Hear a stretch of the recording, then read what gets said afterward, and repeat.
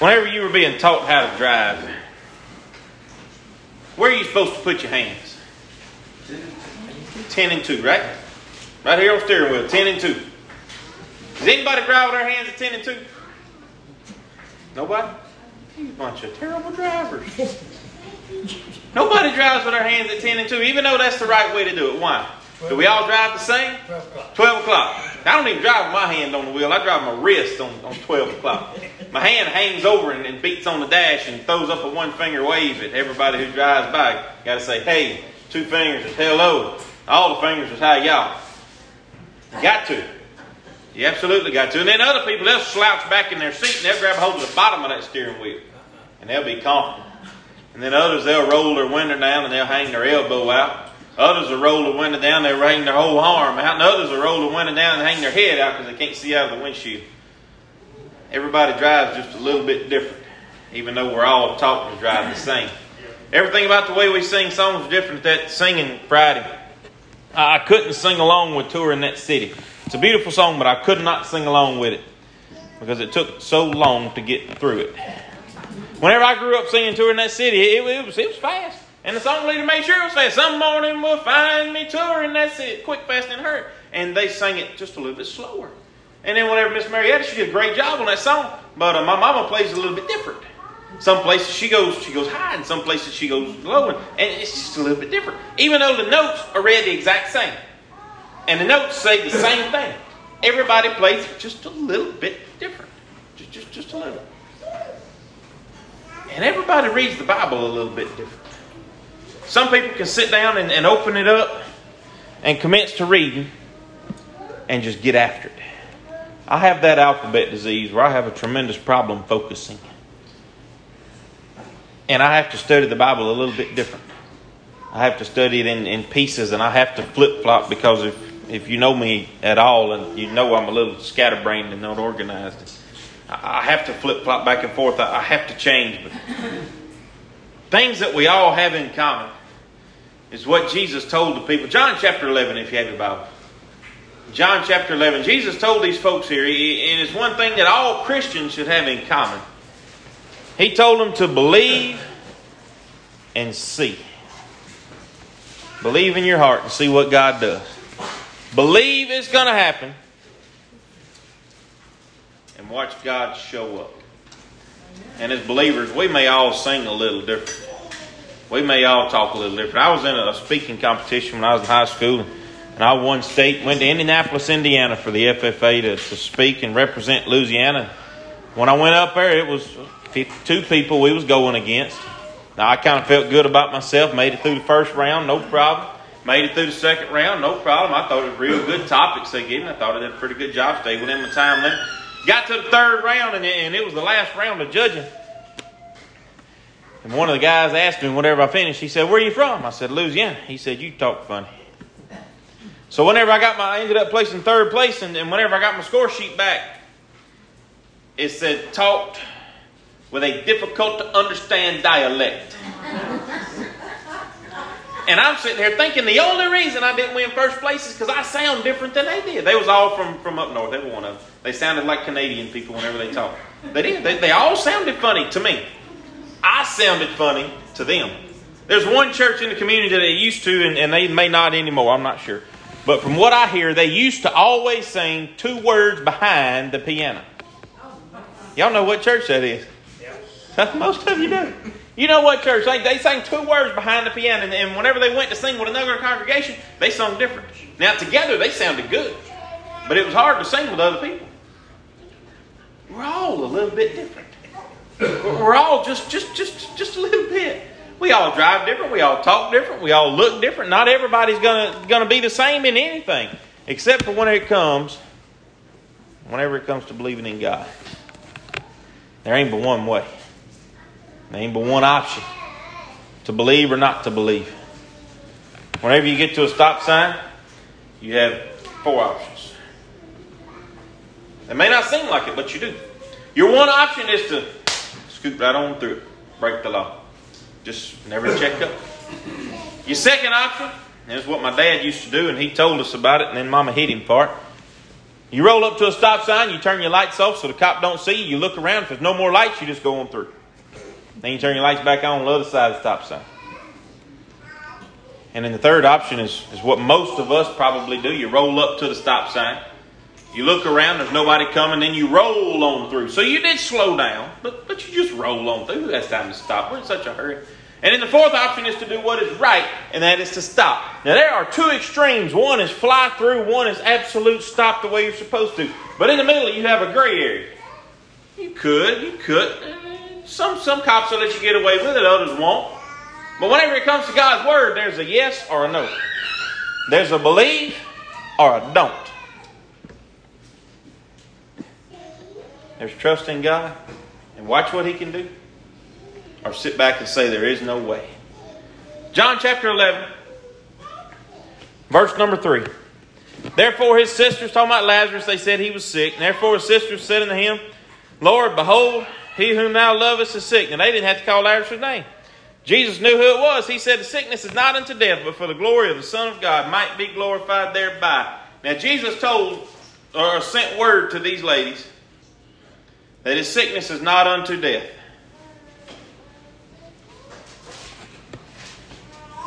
And Jesus tarried.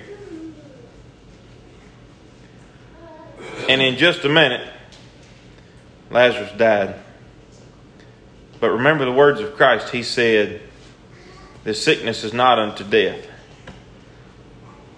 He abode for 2 days in verse 6 in the same place where he was. And then after that he said to his disciples, let us go to Judea again. And as he went during that journey, Lazarus died. Now Jesus told him he ain't going to die. This sickness is not unto death. This sickness is for the glory of God. Verse number 12. Then said his disciples, Lord, if he sleep, he shall do well. Howbeit Jesus spake of his death, and they thought that he had spoken and taken a rest and sleep. And Jesus said unto them plainly, Lazarus is dead. Now he just told them that this sickness is not unto death. And then he shows up. And Lazarus is dead. Verse 21, and Martha said unto him, Jesus, Lord, if thou hadst been here, my brother had not have died. But I know that even now whatsoever thou wilt ask of God, God will give it to thee. And Jesus saith unto her, thy brother shall rise again. Now let's jump down to verse number 34. And Jesus asked, he said, where have you laid him? And they said unto him, Lord, come and see. So Jesus said, he is dead. And then Jesus told Martha, he said, he will live again. But before all this, Jesus told him he's not sick unto death. So can you imagine being a disciple? And I know the Bible talks about a couple of them, but mainly just Mary, Martha, and Jesus. But can you imagine being a disciple? And you're right here with Jesus. And word comes to him that somebody is sick, and Jesus said, oh, he ain't going to die. And in just a minute, somebody shows up and said, hey, he's dead. And then Jesus looks around and says, Lazarus is dead. He's not sleeping. He's dead. What's going through their mind? A lot of times I can't wrap my head around why God put this in the Bible, but He did it for us. But Jesus said the sickness is not unto death. And then Lazarus died. And I've heard a lot of preachers preach in several different directions about this verse, but when the Bible says he is dead, I believe that God means he is dead. People say, well, he was in a temporary state of death. Not entirely sure what that means, but I've heard it twice. Say, well, he was in a coma. No, being in a coma ain't dead. He was dead. Verse 39, Jesus said, take away the stone. And Martha, the sister of him that was dead, saith unto him, Lord, by this time he stinketh, for he has been dead 4 days. And Jesus said unto her, said not I unto thee, that if thou wouldest believe, that thou shouldst see the glory of God. Now they believed that after 3 days that the body began to rot, and that's when it all happened. And I think that's the reason Jesus let him lay there 4 days. But he told Martha, he said, move away the stone. Take away the stone. And he said, don't you remember when I said that if you would believe, if thou wouldest believe, thou shouldst see the glory of God. And they took away the stone from the place where the dead was laid. And Jesus lifted up his eyes and said, Father, I thank thee that thou hast heard me. And I knew that thou hearest me always, but because of the people which stand by, I said it. They might believe that thou hast sent me. And when he had thus spoken, he cried with a loud voice, Lazarus, come forth. And here come a dead man walking. Here he come. He was dead. He was dead. And he showed up. He came walking out of the grave. And we're not going to get into the fact that I love the verse 42 where Jesus thanked God for that, but we're not going to get into that. Tonight I want to look at the words that Jesus said to Martha. He said, if thou wouldest believe, thou shouldest see the glory of God. And I want to pull 5 specific things out of this verse. The first of which is a rebuke, and it ought to be a rebuke to every Christian that's ever lived. He said, if you believe. That means that we have a choice whether or not to believe. Now, we're all different, right? But we all have the same choice, yes or no. Whether or not to believe. And if we do believe, we have to believe expecting that God will show up. He said to pray unto him, believing that he will show up. I don't believe that Jesus would have said, Lazarus, come out of there, if he didn't believe that Lazarus wasn't coming out. Now, I know Jesus got a lot more power than you and I do. But his Father and our Father are the same person. So if we're gonna pray, if we're gonna ask God for something, it's hard to sit there and pray and say, God, I hope that you can do this for this person, all the while you're going ahead and making plans because they're not going to make it.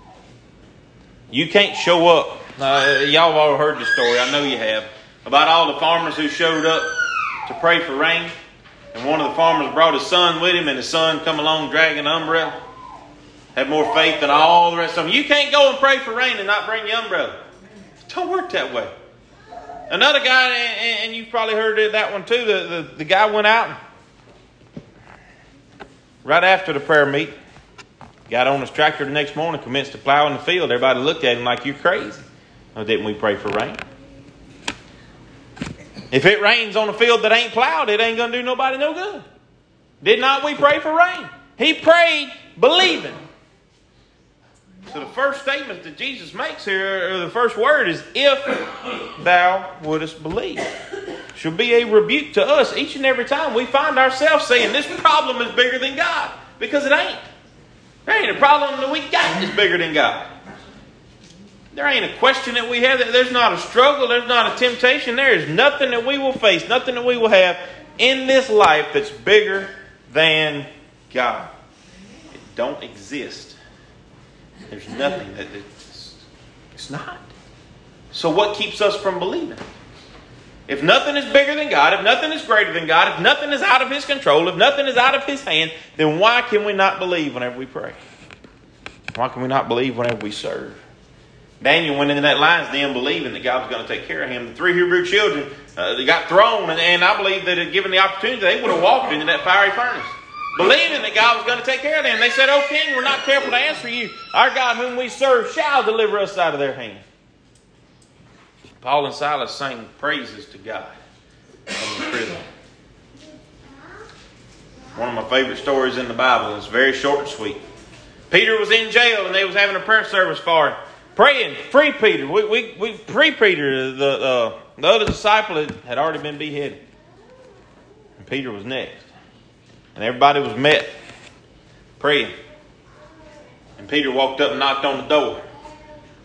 And the girl heard his voice, and without opening the door, she ran back and said, "Hey, y'all, Peter's outside." And they called her crazy. They're praying for Peter. Praying for God to deliver Peter. And whenever the girl said, "Peter is outside," they said, "You're mad." Don't that sound like this? It does. That's one of my favorite stories because the Bible says that they were astonished. That they were astonished. And that word literally means that they could not believe what they were seeing, hearing, feeling. They could not believe it. Now, just because we don't understand something, that don't mean we shouldn't believe it. Just because we can't wrap our head around it, don't mean we shouldn't believe it. Jesus said to believe in Him. What else does it take? So we have the choice to believe or not to believe. He said, believe. If thou wouldest believe, thou shouldest see the glory of God. The second point we want to pull out of here, that this is a guide to those who seek God. That if they'll believe, there is a promise made. If you believe, you will. If you believe. God's promises, God's book, His Word is full of promises. But this is one of the biggest ones that I find. Is that if we'll believe, we will see the glory of God. And I know that y'all have seen it here at Harmony Church. I've seen it in my life, people around us. We've seen the glory of God. And we've seen people believing wholeheartedly. And that brings us to the third point, which is comfort for the believer. God promises us that if we believe, He will take care of us. If we believe, we will see His mercy. If we believe, we will see His grace. If we believe, we will see His comfort. And that's not saying that things will be easy. I think it was 2 Wednesday nights ago I asked a question.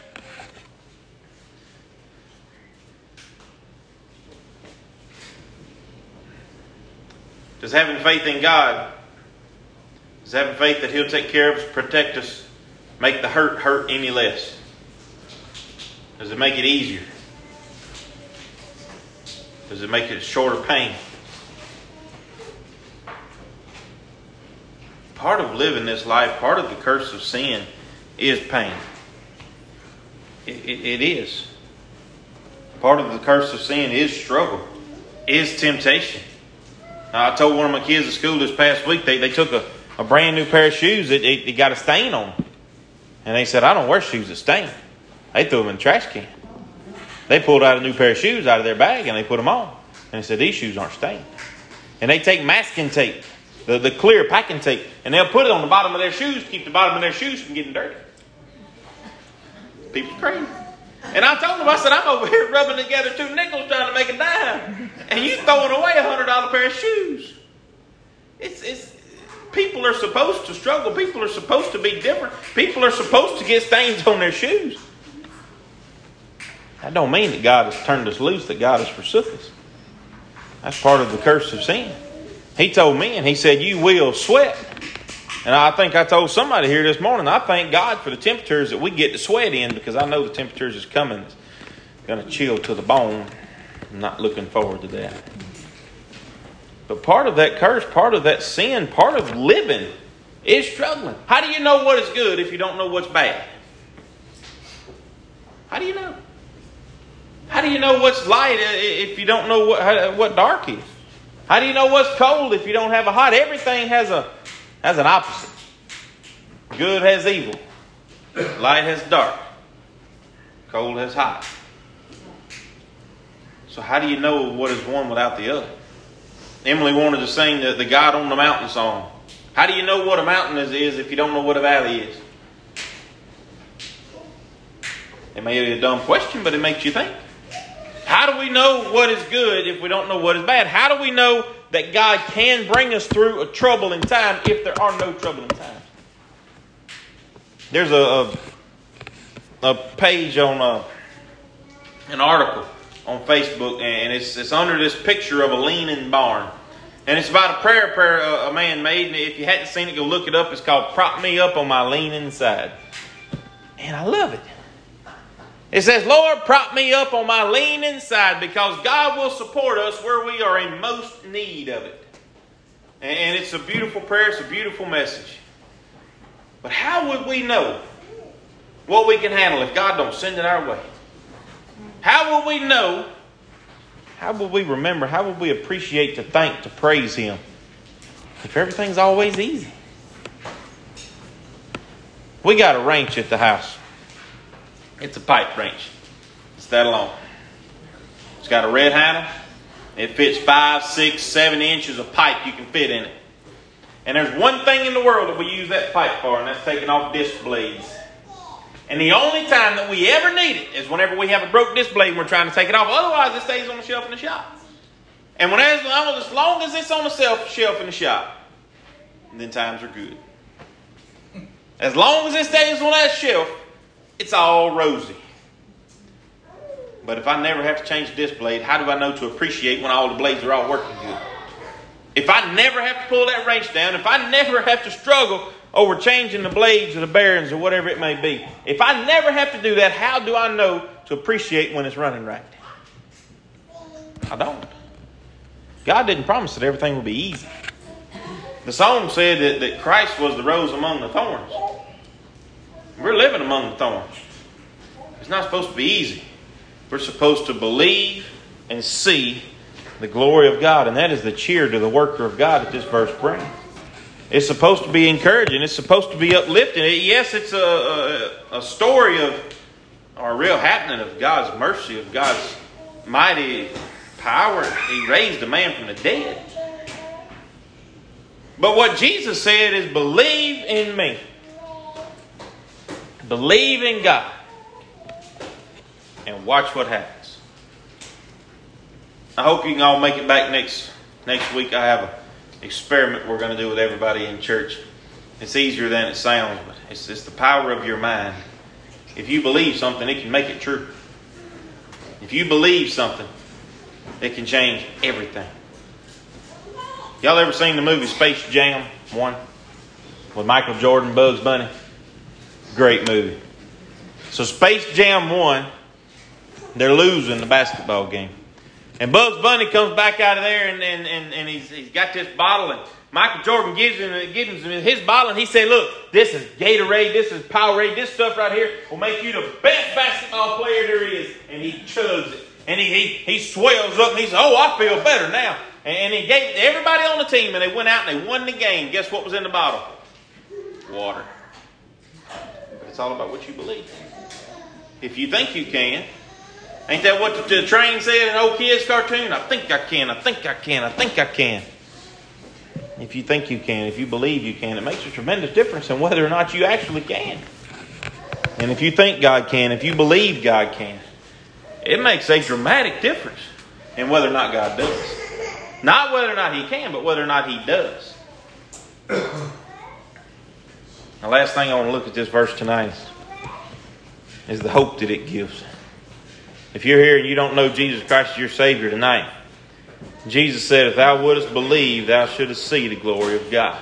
Salvation is part of the glory of God. And if you're here and you don't know Jesus as your Savior tonight, if you will believe in Him, you will see the glory of God. You will see God like you have never saw Him before. You will see His mercy, His power, His grace like you have never seen it before, but you have to believe. And tonight you're presented with a choice to know everybody is different in every way. We're all the same in that we make one of two choices. We believe or we don't. Tonight, do you believe in Jesus? Do you believe in the power of God? It's a yes or no. Well, we have a verse for song. I ask for a verse of invitation. Someone